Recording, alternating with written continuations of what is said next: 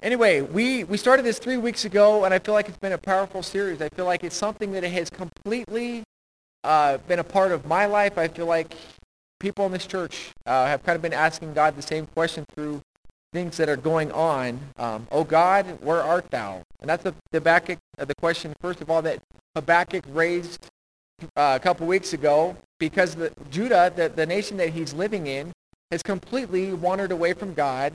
There's violence, there's turmoil, and he wants to know, God, where are you? What are you doing with all this? It doesn't seem like you're here. And through that question and answer time from God with Habakkuk, we learned these three things. The first is we looked at is that God has a plan. God had a plan for how he was going to deal with the nation of Judah, but God also has a plan for your life. And God has a plan for our nation. And God already has these things figured out. God is in control of that plan. He doesn't just make a wish and say, boy, this is what I want to do. And I gave the illustration that made a few people chuckle about, I have this plan to go home and take a nap after church, and how that could get interrupted because somebody could stop by my house, or the fact that I already took a nap in church made it hard to sleep later. But that's not the kind of plan that God has. He has a plan that he is going to bring to completion. He is going to accomplish it. It is a guarantee. God has set something in motion. He has some destination he wants to reach with it, and he is going to do it. So that was God, where art thou? Then God gives his answer to Habakkuk, and Habakkuk is still surprised at what God is thinking. And it's almost as if he's asking, God, are you sure?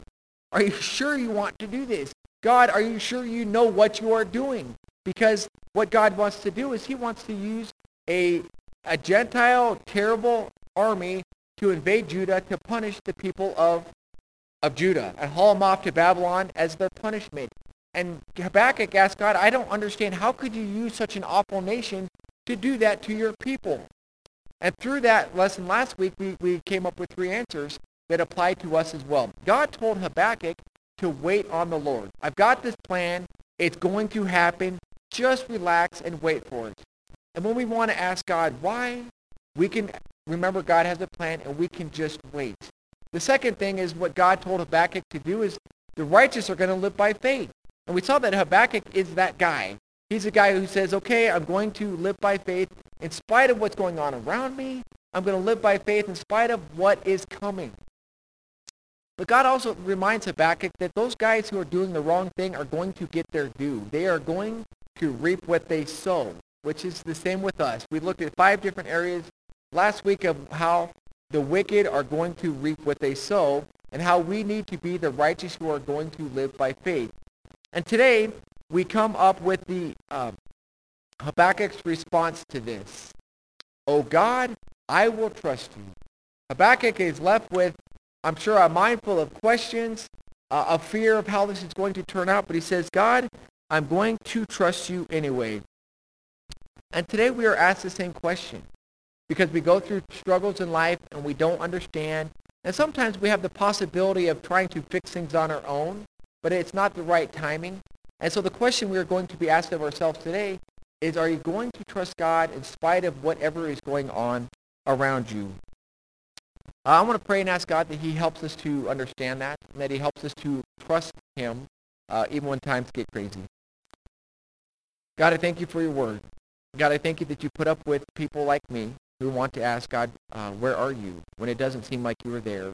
And God, what are you doing when it doesn't feel like you're doing what I want you to do, or it doesn't feel like you're doing anything at all? God, I thank you for your patience and directing me and guiding me to say, okay, God, I'm going to trust you in this. And God, I know that you're trying to teach us this message through the scripture, and I pray that we would all get it, that they wouldn't just be words on a page, but there is something we could take to heart and remember throughout our lives for as long as we live, God, that you are trustworthy, and we can rely on you to do what is best according to your will. I just pray that your message is shared clearly and accurately in the next half hour or so. And I pray this in Jesus' name. Amen. I just did something that a preacher should never do. I just said about a half an hour. I'm not limiting myself. It actually is 40 minutes until 12. So, I mean, hopefully, well, anyway. I just realized that was a dumb thing to say.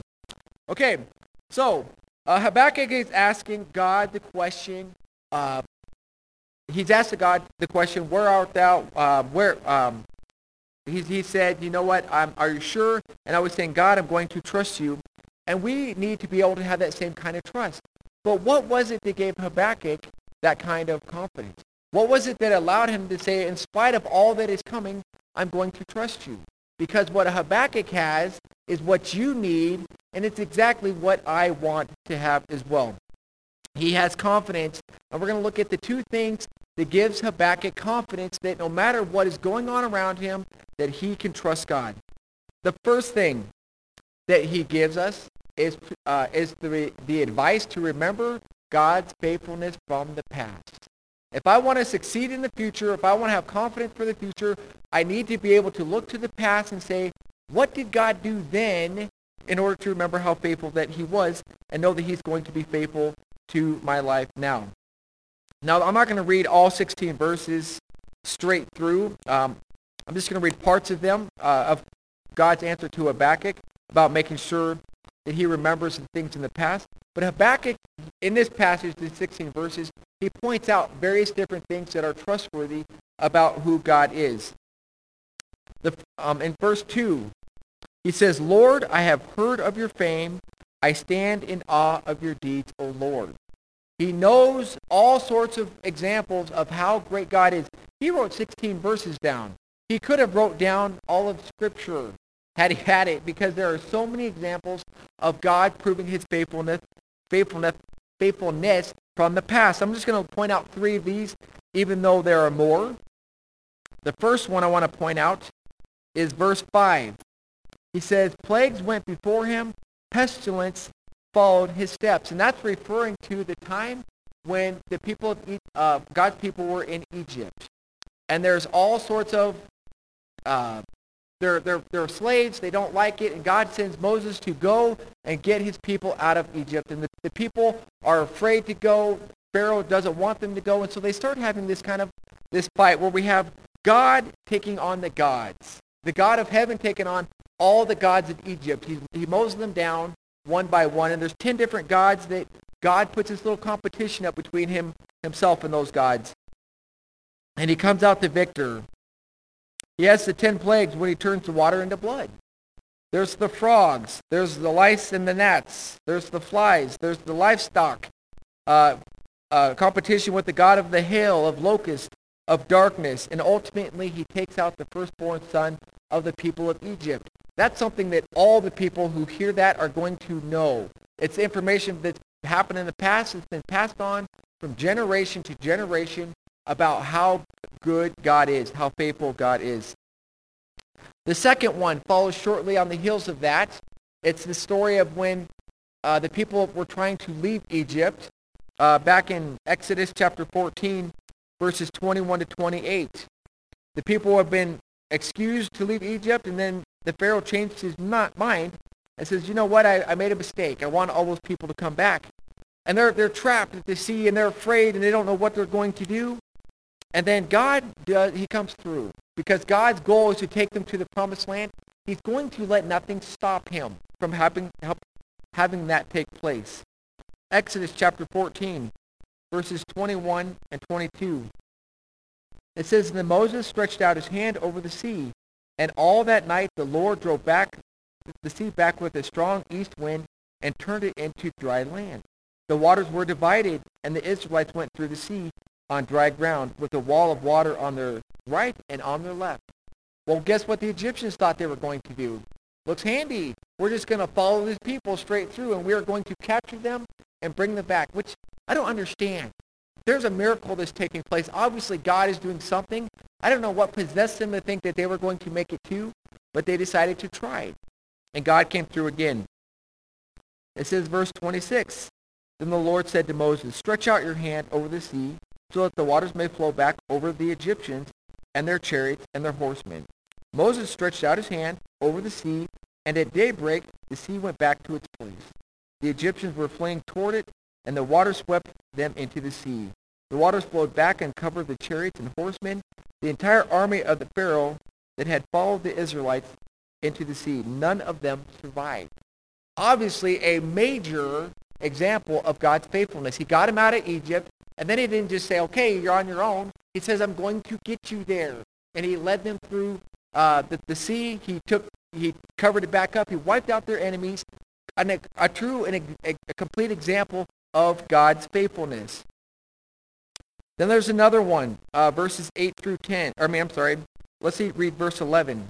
It says, the sun and the moon stood still in the heavens at the glint of your flying arrows, at the lightning of your flashing spear. And this refers back to Joshua chapter 10, verses 12 through 14. Another example of God's faithfulness to his people. Joshua chapter 10, verses 12 through 14. It says, on that day the Lord gave the Amorites over to Israel. Joshua said to the Lord in the presence of Israel, O sun, stand still over Gibeon. O moon, over the valley of Ajalon, till the sun stood still and the moon stopped, till the nations avenged itself on its enemies. As it is written in the book of Jasher, the sun stopped in the middle of the day and delayed going down about a full day. There has never been a day like it before or since, a day when the Lord listened to the man. Surely the Lord was fighting for Israel. These are big events in their past where they say, I saw God being faithful. Those things didn't just happen. They weren't just some kind of fluke or some kind of accident. God was clearly doing something. And this whole passage is full of examples that they would look back and say, yes, God is faithful. I can look in the past scriptures to see what God did. I know that I can count on God for the future. They should remember God's faithfulness from the past of scriptures. Guess what I should do? I should remember God's faithfulness from scripture. Those examples that we just saw. You know, we can look back and say, man, that happened in the Bible. That was so long ago. But that's what Habakkuk is doing. All that stuff happened before he was around. But yet he's pointing back and saying, look what scripture says. God was faithful then. God will be faithful now. There's a lot of lessons that we can learn. Romans 15, chapter 4. This isn't a Awana verse, kids. If you want a head start, probably Taven. He's really good at learning verses. Romans 15:4, this is what's coming on Wednesday. It says, for everything that was written in the past was written to teach us. And they're referring to the Old Testament. So that through the endurance taught in the scriptures and the encouragement they provide, we might have hope. That's why part of why we have the Old Testament, why we have scripture as a whole. And so, first of all, we can learn we can learn from other people's failures. We can learn from other people's successes. What they should have done, what they didn't do, how I should change my life based off of that. It's not just bedtime stories. It's not just something that I get paid to share. It's something that God wants us to know so that we learn from it. But also that we gain hope, that we gain courage, that we gain whatever it is that we need to get through our day. We see that God was faithful to those people, that he got them through it. We look and say, you know what? God can be trusted. God will get me through it now. I have a couple examples of scriptures that I like, that I feel like really prove God's power, God's faithfulness. And I would recommend reading them for homework. Isaiah chapter 40 would be a great passage. Also Job 38, we're going to look at a few verses there that talk about God's strength and his power that prove that God has control. Job chapter 38, verses 8 through 11. It says, who shut up the sea behind the doors when it burst forth from the womb? When I made the clouds its garment and wrapped it in thick darkness, when I fixed limits for it and set its doors and bars in place, when I said, this far you may come and no farther, here is where your proud waves halt. You think about the Oregon coast. Those waves come day after day, moment after moment, but they can only come as far as God allows it. When there's a tsunami or when there's a tidal wave, it can only go as far as God allows. We don't understand it. We may not like it, but God says you can come as far. It's not going one drop farther. Not one stray drop is going to go farther than what God allows. So God has control over all of nature. But God has a control over every part of life as well. Back to the New Testament, Acts chapter 12. Peter is in prison. James, the brother of John, has just been beheaded, and Peter's stuck in jail waiting for the same fate. I think it's just a matter of formality. It's a matter of going through the steps. He's already died. It made James, the brother of John, already died. It made all the people happy. The king's like, okay, I'm going to do this again. Let's do this. And so he's ready to execute Peter. Well, if you know the story of Peter, he's sleeping there between guards, which is shocking. He's uncomfortable. He knows what's supposed to come, yet he's sleeping because he knows God's got him. He knows God's in control. Yeah, I'm going to die tomorrow, but, I'm just going to sleep anyway. And through that story, an angel wakes him up and says, hey, look, dude, I unlocked your locks. I opened your door. Now go away. Get out of here. Go tell everybody, that you were freed. And people were praying, and he shows up at their house and says, okay, let me in, folks. You prayed. I'm out of here. Let me in. But it just shows that in an impossible situation, God is in control of that. And I don't know what kind of a possible situation you're going to have in your life, but God has one for you as well. And I'm going to share one with mine. I'm kind of looking forward to it. Romans 8:28-29. First, here's another life-changing verse that gives us hope when all of life seems to be going the opposite of what we want, when it seems to fail, when it seems like God doesn't know what he's doing. It's a verse you're familiar with. Romans 8:28-29. It says, and we know that in all things God works for the good of those who love him, who have been called according to his purpose. For those God foreknew, he also predestined to be conformed to the likeness of his Son. And I've shared this before. This was like the biggest life-changing verse of my life. I remember being the kid who always worried constantly. I was always afraid of God. I was always afraid of whatever was going on. And I remember that verse sunk into me. I remember I was at a camp, and I was just out in the parking lot, and it was like, it just hit me. Like, God is going to work this out for my good. It doesn't matter what happens. God's got a reason for this. And from that point on, I've always kept that verse in my mind, and I've had hope. I've had confidence. God's word did for me what it was intended to do. And that's the kind of thing that God wants for you. That's why he gave you Scripture. So the first thing, if you want to have confidence when all of life is falling apart, first thing is to remember how God was faithful in the past in Scripture. But also, remember how God was faithful to you in your past. And you might be thinking off the cuff, I can't think of anything, Josh. Well, hopefully something will come to mind in the next couple of minutes. The biggest example of my life, it was from this February, and I've already shared this in church, and I already cried during church, so I'm not going to do it again. But it started a year ago when Leslie had MS, or she got diagnosed with MS, and we started going to the doctors and that sort of thing. And then in about January, February, I woke up in the middle of the night. I remember telling Nikki, or Leslie was telling Nikki about this pain that I had right here, the worst pain in my life. And I went to the ER, and I was there forever trying to get this taken care of. And that's not where the miracle starts yet. Anyway, I went to the doctors again. And that time I was there for even longer. They're giving me all this medicine to try to take away the pain. And it turned out to be my gallbladder. But that hadn't been taken out yet. So I remember the night that I went to the ER, I was miserable. I was in terrible shape. I was in a lot of pain. Leslie's not doing super. And the next day, I had to go to Billings because Leslie had an appointment. And it was like, this is the absolute worst timing ever, God. I can't believe that all this is happening at once. I mean, I don't have a problem with having a gallbladder problem. I don't have a problem with Leslie having MS because I said that a couple weeks ago. Those kinds of things happen. But the timing of it all just about killed me. And I remember I was trying to drive to Billings. I didn't feel good. I couldn't make it. Leslie had to finish driving. We went shopping, and I remember doing this all over the place. Everywhere we stopped, everywhere she stopped in the aisle, I was down on my knees because I was tired, I was sick, I was in pain. I couldn't barely make it. We got to the hospital for her appointment, and I was debating sleeping in the car because I was that wore out and I was that tired and I needed to sleep. But I thought, you know what? I'm going to go inside. Maybe there's a waiting room with a couch or a chair or something. And God gave me the biggest miracle of my life that I didn't ask for. I wouldn't have traded you $1 million for it. And I didn't. It was just completely unbelievable. God gave me a bed. You go to the hospital, it costs a lot of money to lay down in a bed. And I didn't pay anything. Leslie was supposed to have some kind of eye test, and the gal says, you know what, you can go in this room. And there's this double bed. She says, there's a TV, there's a chair, make yourself at home. And I was like this. I was like, I about cried there because I was laying on the bed.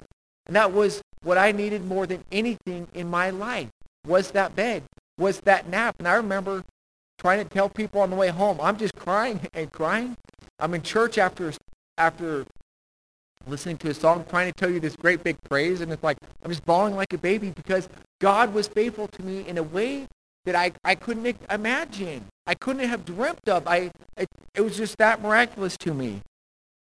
Can you think of something in your life that God showed himself faithful in?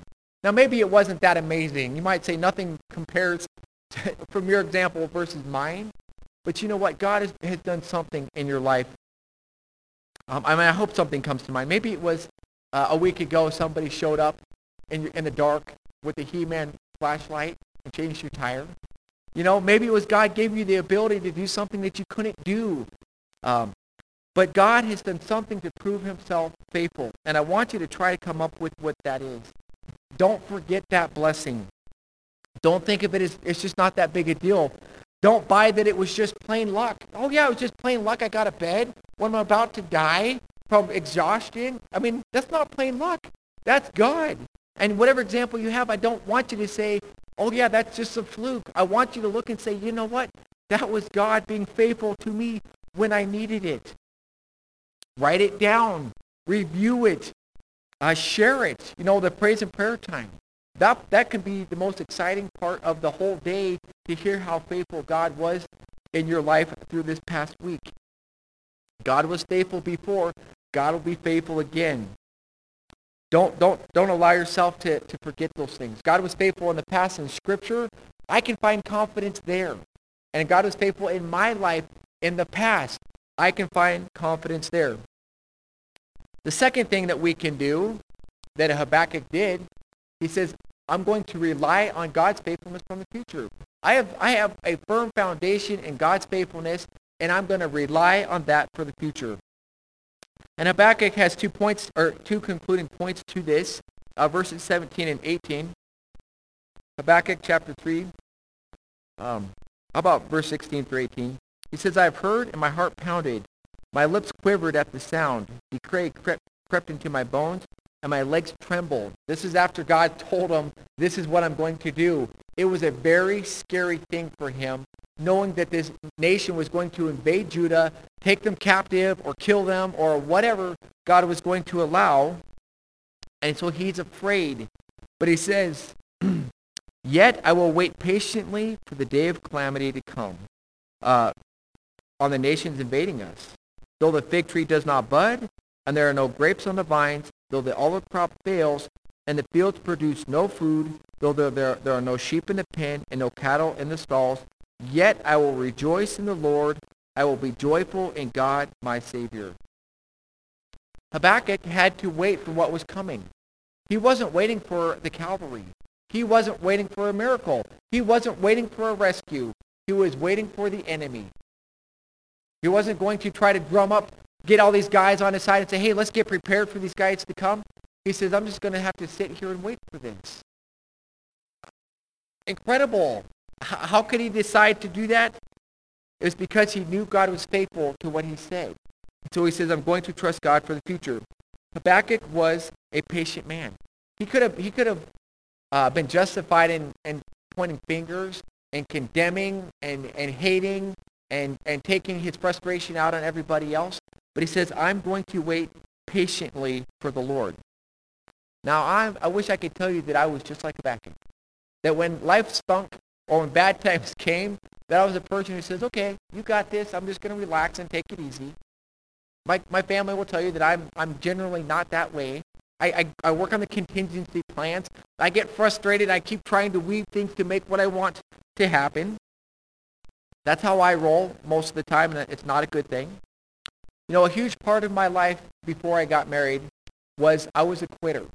I made it 3 days of football practice. My whole life I wanted to play football, and I made it 3 days because I got the biggest headache of my life. And I was like, I'm done. Okay, that's what I was like. I was a guy who ran away. I was a guy who, I quit jobs. Anything that was too hard for me, I said, I'm out of here. I don't like this. I'm gone. after I got married, my wife wouldn't let me do that anymore, which was really good. I got to the point where I was determined I was going to stay.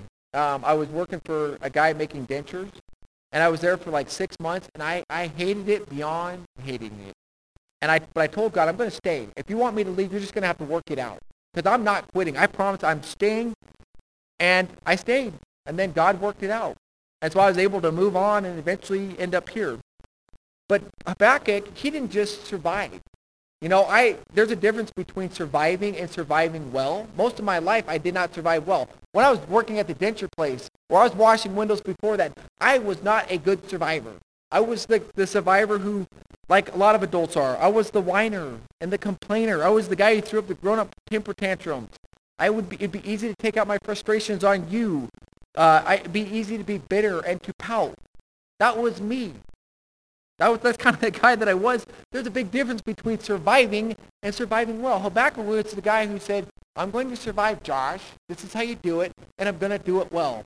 And as I grow and as I survive, I realize I'm going to live, and my attitude improves. I'm growing in this area. I don't throw as many grown-up temper tantrums. I don't take out my frustrations on my family nearly like I used to. And what we're supposed to do is to wait patiently. I'm supposed to rest. I'm supposed to cease. I'm so supposed to sit down. I'm supposed to relax. That's what Habakkuk was doing. All hell was coming towards him. And he's like, okay, I'm just going to relax. I'm going to let God do what he wants to do. Waiting for the impending judgment and defeat that he knows is coming. He says, I'm going to lose everything, but I'm just going to trust you, God, to do what you want to do. You think that was easy? I'm blown away. My life is good, and I still struggle with trusting God. Can you wait patiently in your life to do what God wants you to do, or what he wants to accomplish in your life? Patience is a difficult thing. The only way to get patience is to go through those testing times, those trying times of patience. But also,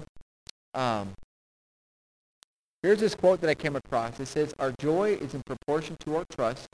Our trust is in proportion to our knowledge of God. The more I trust God, the more joy I'm going to have, because I know he's in control.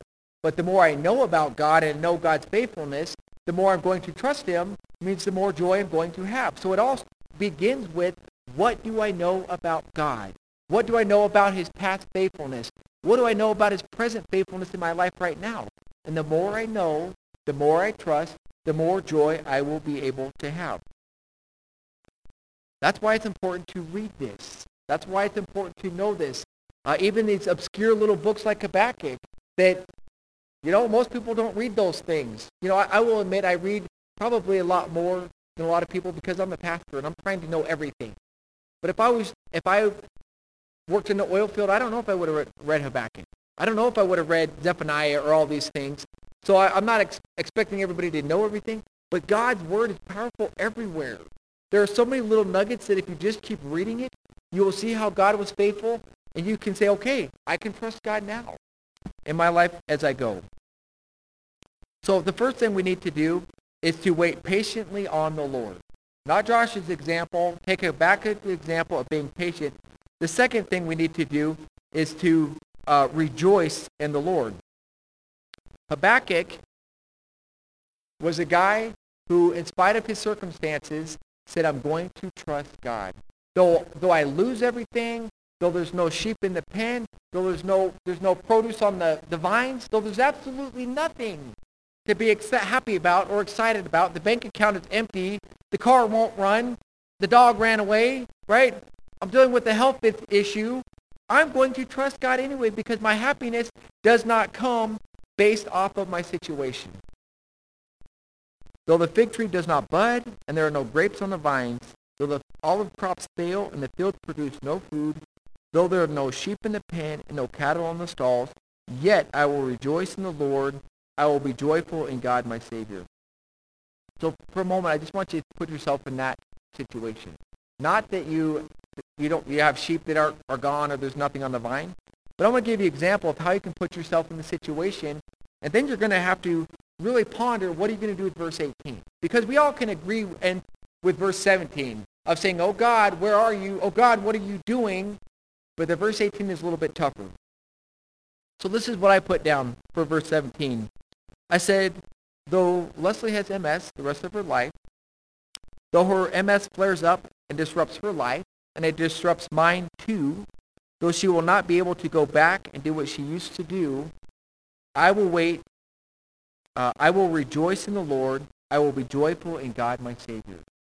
What is your situation?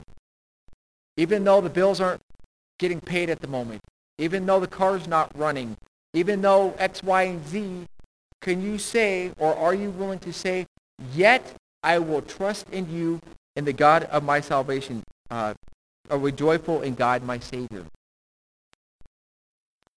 In verse 19 we see God's got this. God's in control.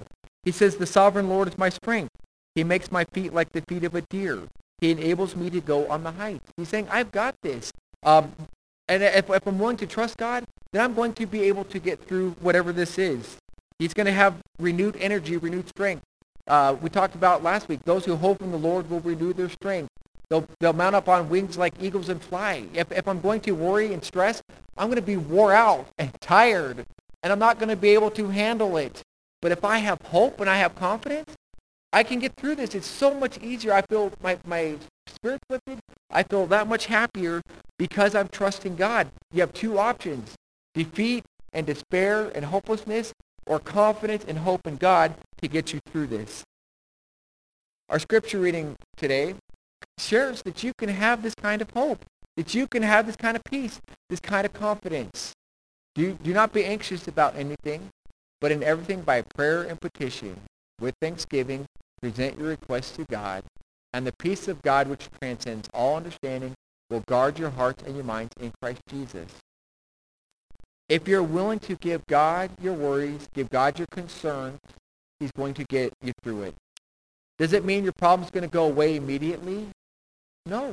You may still deal with your problem forever. Does it mean God's going to let you know why he did what he did, or why he's allowing it? Because half of my life, if I just knew what God was doing or what he wanted to do, I could look back and say, okay, I got it. Now I'm okay with it because I knew what you were going to do. But God's not necessarily going to tell me why. So what am I rejoicing in? I'm rejoicing in the fact that God is my Savior, that God is going to give me eternal life, that whatever struggles I face in this life, it's only temporary compared with the eternal joy that is going to come. God has a plan. God has a purpose. God is in control. He just says, trust me with it. You give me your concerns, I'll trade you. I will give you the peace that passes understanding. So there you have it. That's Habakkuk in 3 weeks. And what we came up with, the first question is, oh God, where are you? It's an easy question for everybody to ask. And God tells them what he's doing. Habakkuk says, oh God, are you sure? After getting the answer, Habakkuk says, that doesn't make sense to me. I'm not sure I want that. But he concludes with the fact of, okay, God, I'm going to trust you. Some of you might see yourselves in the same situation. You might be going through a time in life and you say, oh God, I just don't understand. I just don't see you. I just don't like what you're doing. Are you sure you know what you're doing? But anybody can ask that question. The whole world out there will ask that question. Anybody who has the foggiest hint of a God existing will cry out and say, God, what are you doing? God, this isn't fair. God, I don't like this. That's normal for us human beings. What is not normal is to say, okay, in spite of whatever's going on, God, I'm going to trust you. So I just want to encourage you this week, when you're feeling like asking God those questions, ask them. God didn't strike Habakkuk down. He answered his questions. He let him live.